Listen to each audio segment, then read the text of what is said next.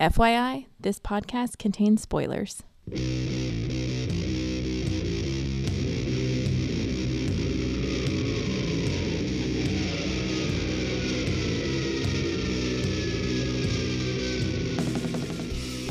everybody, welcome to episode 183 of the podcast that goes snicked. I'm your host, Jason.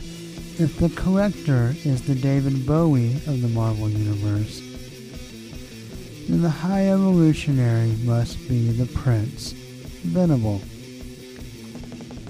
And this is a bonus flashback episode on the Evolutionary War. And I read all of this.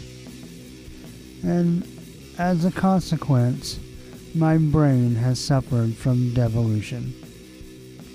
It has devolved to a primordial state, pulverized by the banality of this massive crossover.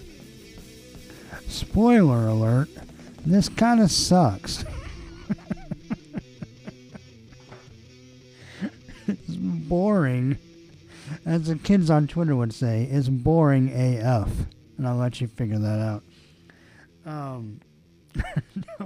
So, a little history. So, in the summer of 1988, Marvel would try something new. And, kudos for the effort. Basically what they do is they take this Evolutionary War storyline and they pitch it across several of the, and possibly all. I feel like there are other books that should have had annuals, but maybe they just didn't come out this year. But across several different annuals in the summer of 1988, all had this Evolutionary War story, or various chapters or tie-ins or whatever, and they all kind of have the same layout. They all have like a current chapter story that features the heroes of that particular book. Then there's a backup story that, mostly to poor effect, takes a lesser known character from the first story and kind of either ties up their story in a nice bow, or tells you how they got to the story, or just gives you insight. And then most of the issues also have pin-ups of characters with various levels of quality.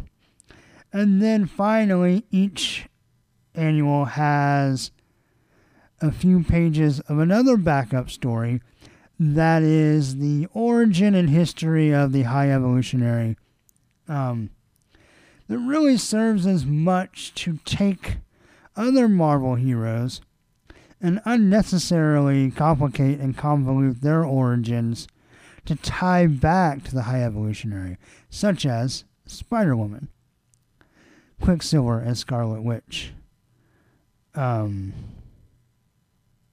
others. Just kind of saying, hey, remember these guys? They kind of had a one origin, and we're going to change it. We're going to retcon it so they can all be connected to, the guy with the purple mohawk and purple metal skirt. Because that sounds like a great idea. If there's anything that Jessica Drew needed, it needed to be tied back to Wundagore Mountain and the High Evolutionary and some kind of weird thing where she was in stasis for decades. Because that's what the character needed to have happen. Whatever. So we'll start off with X Factor. We're going to talk about X Factor Annual number 3. Is the first chapter. Gonna pull this out of the bag real fast. Okay. So the main story, Unnatural Selection, is written by Wheezy, Louis Simonson. Pencils by Terry Shoemaker, I don't know. He makes shoes out of pencils, I'm assuming. Al Milgram is the inker. Joe Rosen, the letterer. Petrus Gotees is the colorist. Okay, so the cover is also by, I'm sorry, not also. It's by Walt Simonson, who is the current X Factor artist, and this book could have benefited greatly from him doing some internal art, but he, alas, did not. But he did do the cover, and this cover is one of the best parts of the whole crossover. It is a grimacing Apocalypse punching High Evolutionary in the face, with X Factor in the background, mouth agape. It's a great cover. Held a lot of promise. Kind of got me excited to kick off this event. And then I started reading. So main story, here we go. Because Wolverine's in one of the backups. So we'll just talk about this real fast, this issue. Really, really quickly. Basically, for reasons that are marginally explained later, but not in this issue, the High Evolutionary hates mole people. You know, the subterraneans that live with the mole man, they have the little rock glasses with the slits, and they're kind of yellow and tiny. Anyway, High Evolutionary is racist against mole people, and he wants to remove them from the food chain. Obliterate them out of existence. Apocalypse wants to give the mole people a chance and let natural selection decide whether they live or die. You know, that's Apocalypse's thing. Seems like it would also be the High Evolutionary's thing. But what you come to find out about his name is that when he says, I'm the High Evolutionary, he's actually above evolution. He's too cool for evolution. He's got to do his own evolution. So anyway, that's him. And mostly instead of fighting, I think my friend John Wilson, at John Reads Comics on Twitter, Jon, no H, pointed out their fight is really just more pontification. I think I said that right. Yeah, they just, Apocalypse and the High Evolutionary just preach evolution at each other for pages and pages. But then it turns out the High Evolutionary thought that the mole people were stagnant, but it turns out there's a mutant mole person. This proves the High Evolutionary wrong, and he's like, all right, oops. And that's the main story. Yeah. It's every bit as awesome as it sounds. Then we get some cool pinups. We have some alternate covers, including one by Jerry Ordway and a really cool one by David Mazzucchelli. It's nice. And a John Byrne pinup.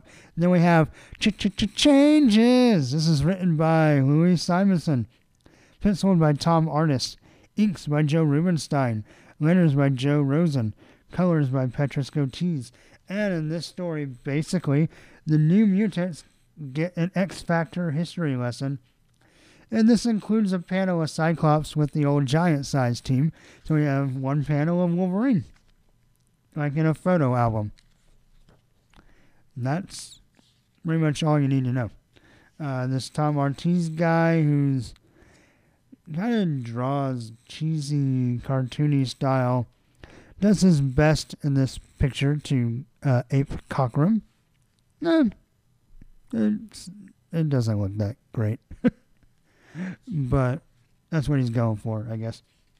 Okay, and then our final backup story, The Gift, is written. This whole High Evolutionary origin history tale is by Mark Gruenwald. The pencils in this chapter are Paris Collins. Then we'll quickly switch to Ron Lim, early Ron Lim art. That part's not bad. The inks are by Tony DeZuniga, I think. I know he did them. I don't know if I said it right. The letters are by Ken Lopez. Gregory Wright did the colors. And it just kicks off the origin story of the High Evolutionary, whose initials are also H.E., by the way, like his real name. Was it Herbert something? Herbert Edgar Wyndham. So High Evolutionary. High Evolutionary. The My Morning Jacket song. If only. Yeah. So the art in all of these sections, not good. No, it's not my cup of tea. Didn't care for any of it. The story. On the cover, we have a big, 64 pages. Well, ladies and gentlemen, let me tell you. This is 64 pages, and it's all words. The idea is not really terrible. I mean, the idea of apocalypse and high evolutionary being at odds, there's potential there, but it's just a clunker. It's a chore to read. More than any other episode. Preparing for this episode, because like I said, I read all these stupid things. This felt the most like homework that any of my podcasts have ever felt like. And there's been some that felt pretty homeworky, but this takes the cake. I probably spent a cumulative 12 hours reading this stupid thing, and don't worry, the episode will not be 12 hours, though I should do that to y'all. That would be your just desserts. I don't know why you deserve that, but pretend that you do. Yeah, who cares? I'm going to give X Factor Annual Number 3 1 out of 6 claws. So then a bunch of stuff happens. Would you like to know? Oh, too bad. I'm not going to tell you. We have the Punisher Annual, which has no Wolverine, but it does sport a nice cover, and it's actually one of the better chapters. Then we have a Silver Surfer Annual, also no Wolverine. Not bad. Then we have a New Mutants Annual, also no Wolverine. Fantastic Four Annual, no Wolverine. Amazing Spider-Man Annual, no Wolverine, but first appearance of Speedball. So Andrew can be happy about that. I can not give two farts, but yay Andrew. Which that catches us up to the Uncanny X-Men Annual number 12, also 64 pages. So let's go through this. Resurrection is written by Chris Claremont, pencils by Art Adams, making his return to the X-Men Annuals. Bob Wyacek is the inker, Glynis Oliver the colorist, Tom Orzechowski is the letterer. We'll talk about this one first. So basically, remember the X-Men are in the Outback. That's where they're stationed now, after the fall of the mutants. So they're hanging out there, and Storm tears out of Australia like a bat out of hell, heading towards Antarctica. Gateway teleports the X-Men to the Savage Land, because they're assuming that's where she's going, but it's gone. I actually did kind of want to go back one of the other issues, not this one. There's no asterisk here, but a later annual will reference what issue of Avengers this happens in. Kind of like to read that. But anyway, moving on. Savage Land is gone.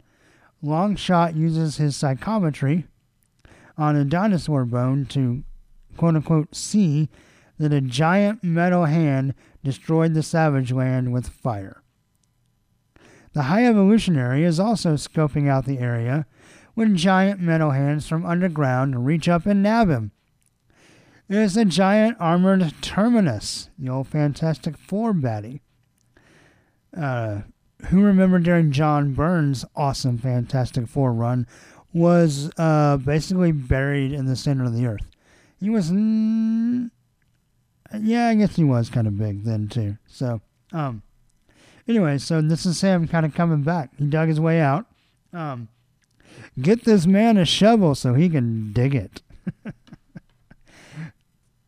I amuse myself. Someone has to. Anyway, it's a giant armored terminus.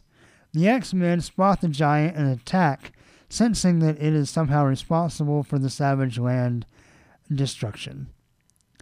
That's funny. I wrote discussion in my notes for no reason. I know it means destruction. Anyway, little peek behind the curtain there for you. All right, back to our story. They don't fare so hot, but then Storm shows up and blows them into a cliff.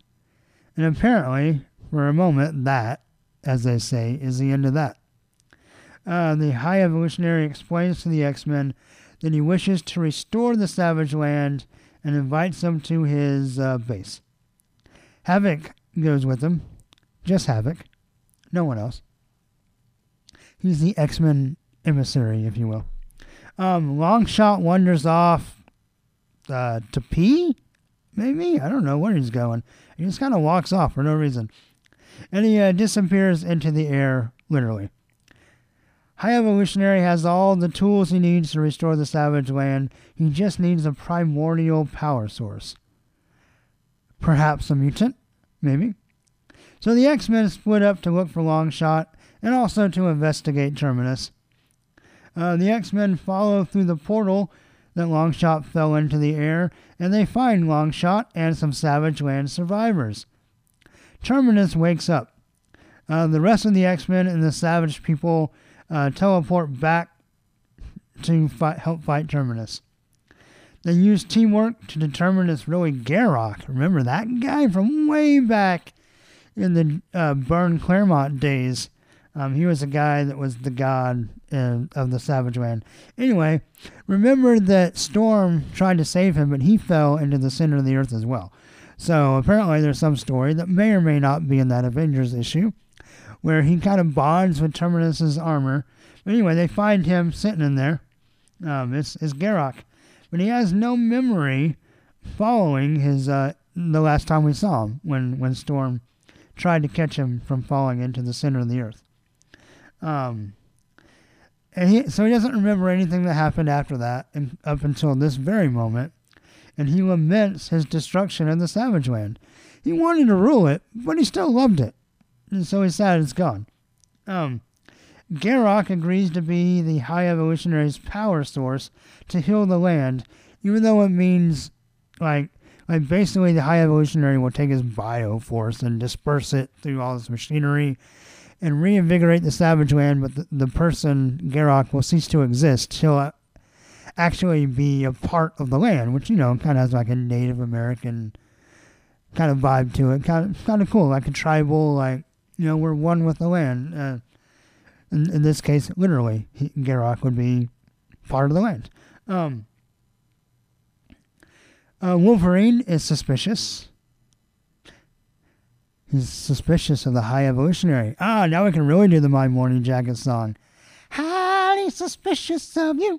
Anyway, but the Savage Land returns to normal as the High Evolutionary promised, and all the heroes sneak away. High Evolutionary doesn't want to be noticed, and the X-Men have Psylocke gently nudge everyone to forget them, because remember, they're pretending to be dead. So they can't officially be the saviors of the Savage Land, but they're somehow vaguely remembered in a new legend. So, there you go. So that's going to take us to then our first backup, which in this particular issue involves Mojo and the X-Babies, the return of the X-Babies.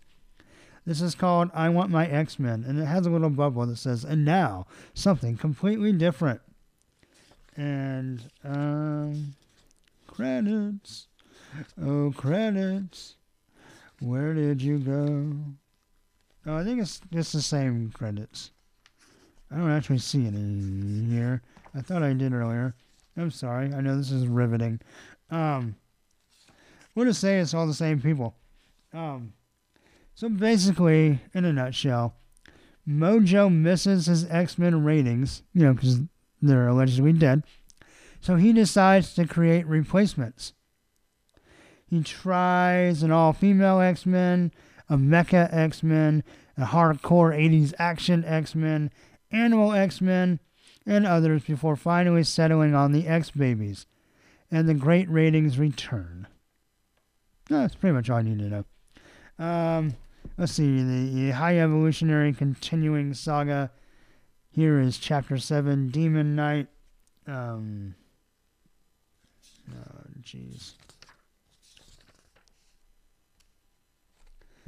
Again, written by Mark Gruenwald. This time, pencils by Ron Lim, as I said. Inks by Tony DeZuniga. Letters by Ken Lopez. Colors by Gregory Wright. Alright, so the book overall. Both the X-Men stories are beautiful. Like, visually. Like, if you're an Art Adams fan at all, this is one of his classic turnouts, art-wise. Oh, I didn't talk about the cover. The cover is also by Art Adams, and it's great, too. We have, like, a circle, like, surrounded with the little metal ring, and we have the X-Men kind of popping out of it, and they look awesome. And then we have little panels below. So we have the X-Babies fighting Mojo. Looks great. And then we have the High Evolutionary and Terminus surrounded by Kirby Crackle with blue background. Also looks great. I will say in this art, in this book, Art Adams' High Evolutionary, of all of these parts and all of these annuals, his by far looks the best. My opinion, obviously, but it is my opinion. It's my podcast. My opinion reigns supreme. No, not really, but it is mine. It looks really good. Kind of makes you think the character could be cool, which most of this event does not lend that suspicion. And the X-Baby story. Art Adams drawn Mojo. Mojo kind of drives me crazy sometimes, but Art Adams just makes him appropriately disgusting and just entertaining looking. His X-Babies, of course, are cute. We'll say, before we get to the plot of the first story, X-Baby story here, much better than the first one. Because it's not that I'm opposed to, like, oh, X-Babies, that's stupid. The thing that drove me crazy in the first appearance was all the baby talk. And that is dialed way down in this issue. They talk a lot closer to normal. Kind of like, I compare it to Scotty Young's little Marvel characters. There's some kid sensibility to them, but they don't talk like goo goo gaga, like that crap. So, this is closer to that, where they use like real words and form mostly complete sentences. So, I didn't hate them nearly as much in this issue. But, and also on the art for that, all the different versions of the X-Men that Mojo is trying to create look really great. So, a couple of highlights before we grade the book. When Storm's leaving Australia, it kind of disturbs everybody with a giant gust of wind. And a long shot, because he has bird bones, or hollow bones, gets carried away in the updraft, and Dazzler jumps out to save him. She's wearing his jacket. So, kind of proposing that they're sweeping together. So, they're like together. Dazzler also calls Wolverine Muty Macho at one point, which I thought was funny. Then we get more great art. Then on page 16, we get, first of all, on page 14, where Terminus first shows up fully. Looks great.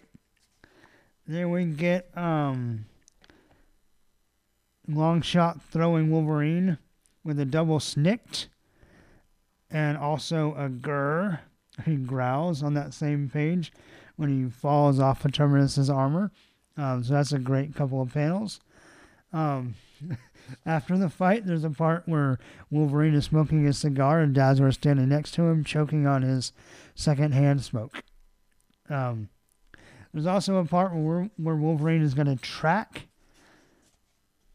Longshot, and people question how he can track and smoke a cigar at the same place. How can he smell anything? And he says, practice. So the opposite of Allen Iverson. We get another really, really awesome Wolverine page. Page 33. The whole page is great. There's a part where Storm throws him. We get another double snicked. And Art Adams draws great Wolverine claws. I like the blades. I love it. And then he cuts Terminus, and then you see him tiny falling down off of Terminus. It's a great page. You can look forward to me tweeting that later, I promise. So there's another part of this story where Colossus is as dense as his armor. So remember the first time they went to the Savage Land with this team, the Colossus had that Noreal girl. Actually, he had a little orgy, but kind of the idea is that when Colossus went to the Savage Land, he lost his virginity, most likely. He definitely had an orgy with some Savage Land girls, but probably was his first time.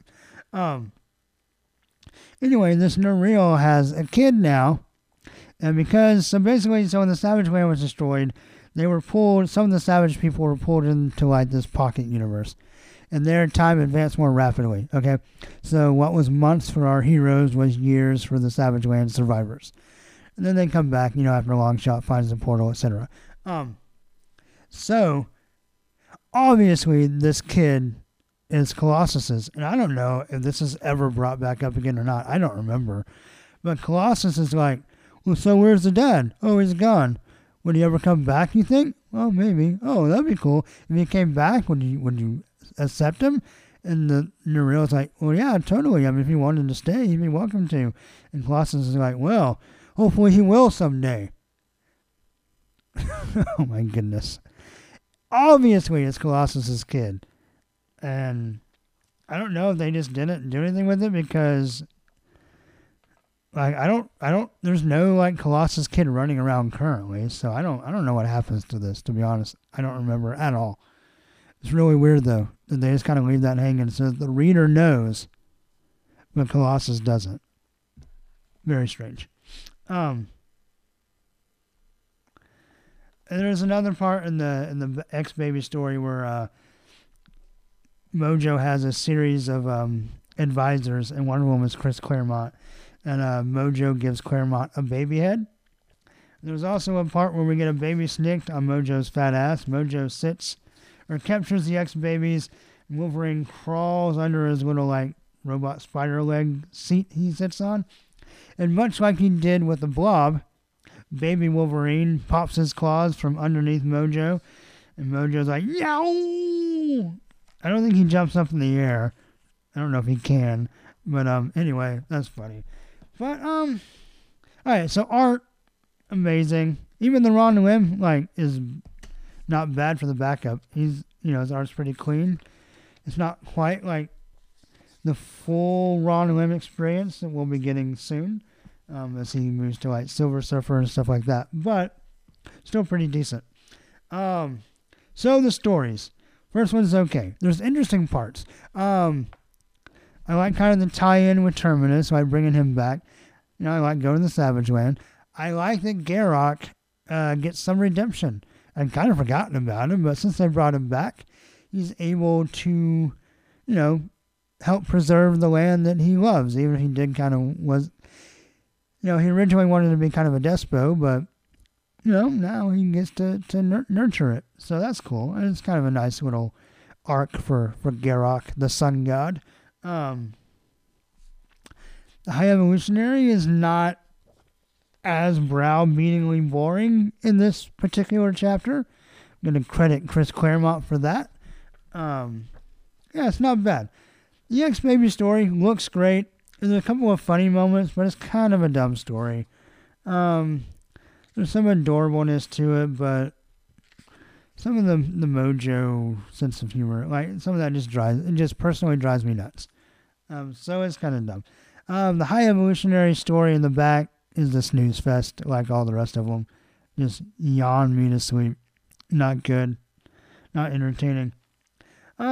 So, taking all three parts into consideration and grading this whole book, first of all, Wolverine was pretty good in it, and Art Adams drawing Wolverine is great. So that part for the podcast, that goes Nick, just thumbs up.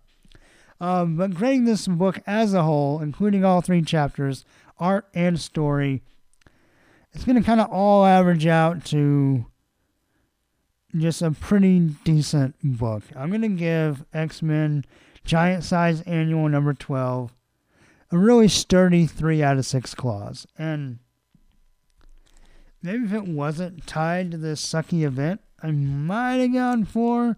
And if I had laughed a little bit harder at the X-Baby stuff, might have gone a 4. But as it is, we're going 3. So, what else we got in this story? We have a Web of Spider-Man, which introduces a character fatter than the Kingpin called the Slug, another fat crime boss. It's a terrible story.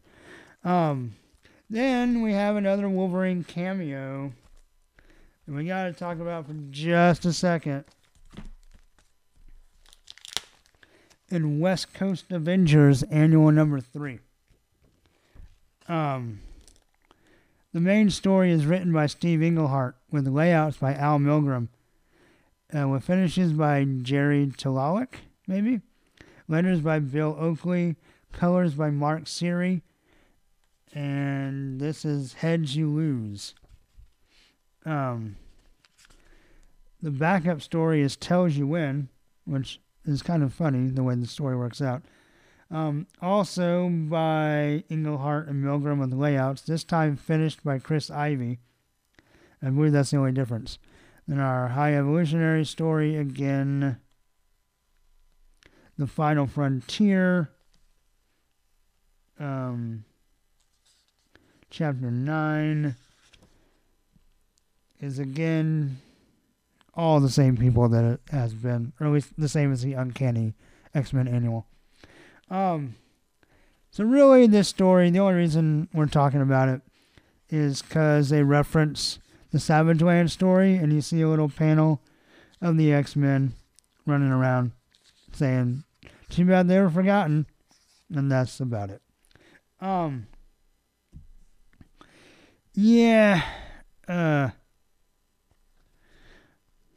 Not great stuff here. Believe it or not, this is the first West Coast Avengers comic I've ever read. And if there is a God above, it will be my last. And I don't mind Steve Englehart in general. So on the cover, sorry, I guess I should talk about that. I keep forgetting about the covers this issue. We have a Milgrom and Mocklin cover. It's reintroducing Giant Man. And that's the Bill Foster Giant Man. And then we have West Coast Avengers and ex-West Coast Avengers on either side, and the Black Panther in the middle, and the High Evolutionaries head behind him. So basically, for reasons I don't care about, the West Coast Avengers are broken up. That's mostly mitigated by the breakup of Hawkeye and Mockingbird. The only thing interesting in this comic, so the story is, and this time the 2 stories, instead of the backup, like, continuing a character, like, they tell both stories, they're the same story from 2 different perspectives from these 2 teams that are no longer together, these West Coast Avengers teams. And it's not great, but it is interesting because the story is basically about the High Evolutionary trying to have some vibranium stolen from Wakanda. And so the Wakanda part's kind of nice. The Black Panther part, I mean, it's always fun to see Black Panther, and that part's kind of interesting. The drama with the team stuff falls flat, maybe. Well, I'll say probably because I'm not reading and don't care about a lot of these characters. It's probably a big chunk of it. I like Hawkeye, but, to an extent. But I don't really care that much about 80s Hawkeye.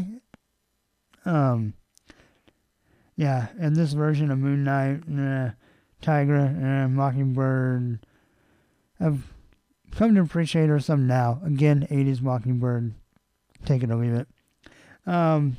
Scarlet Witch, meh.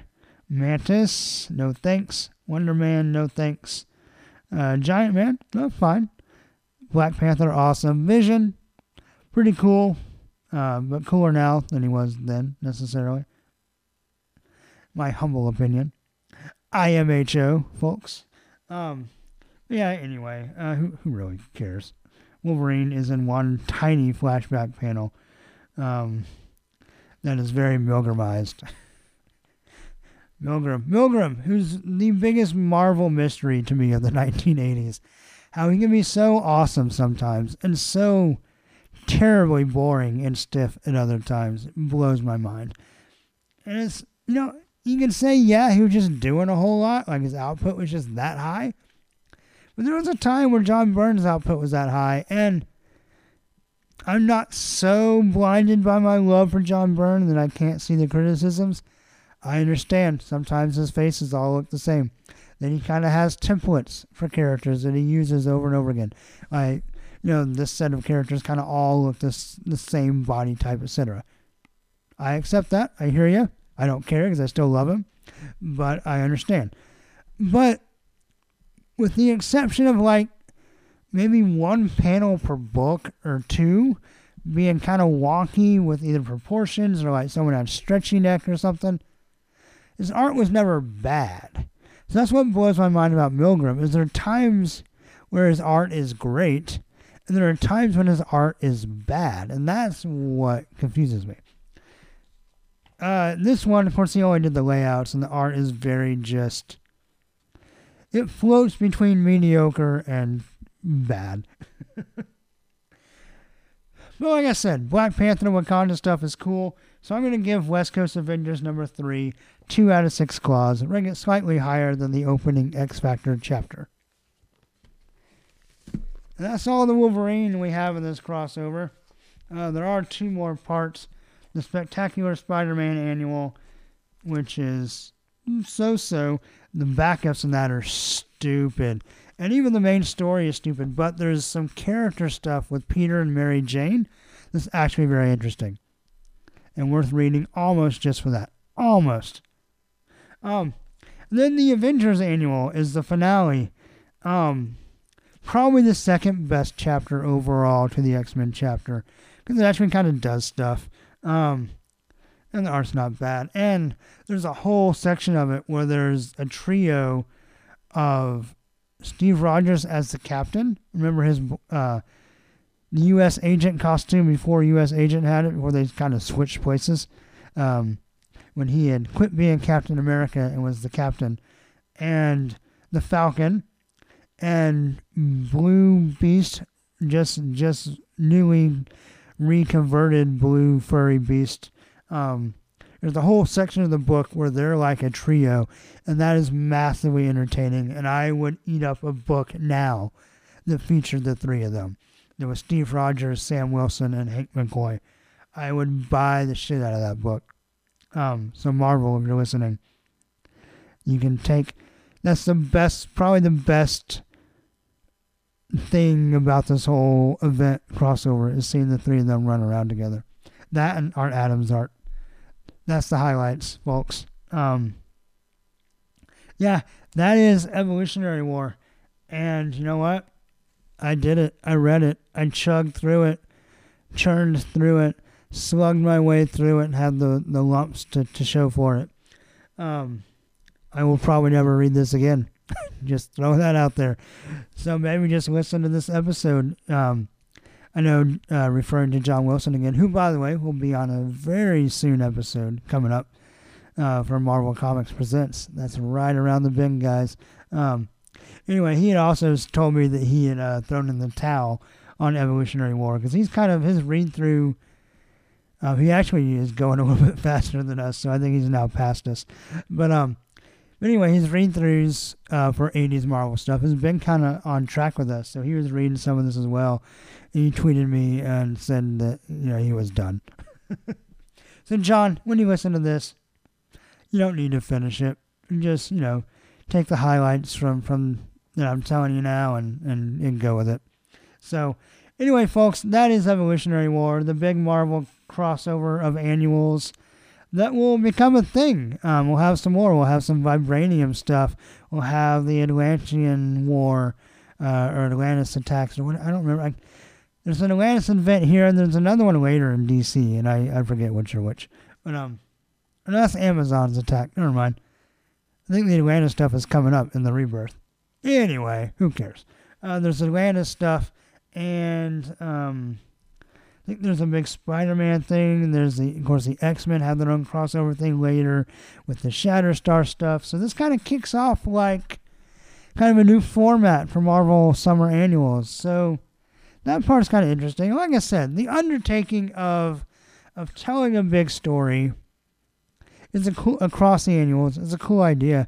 This one just had no legs. It just fell so flat and was so long-winded. And I mean, all right. So I guess I should say. So the High Evolutionary's whole thing is after we see kind of all his history and all the phases he went through and all the stuff he did as a geneticist, kind of finding these old like secret tablets and then becoming godlike or whatever in power.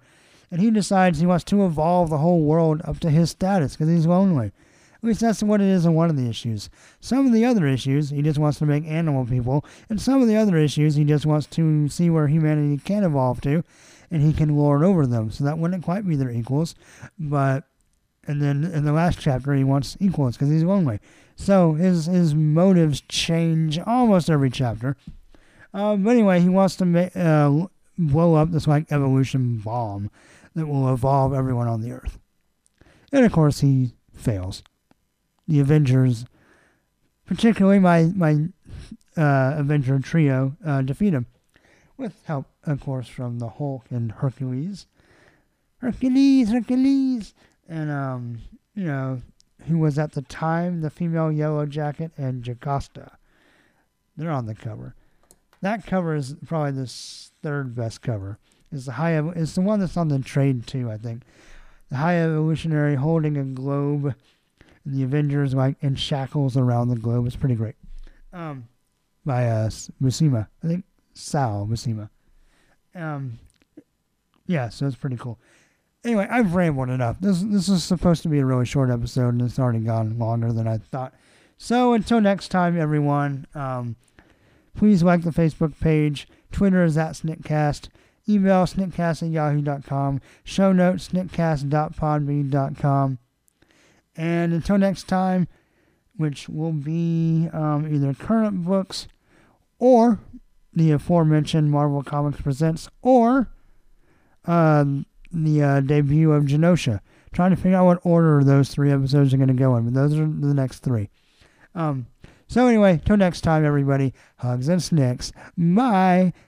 And snacked.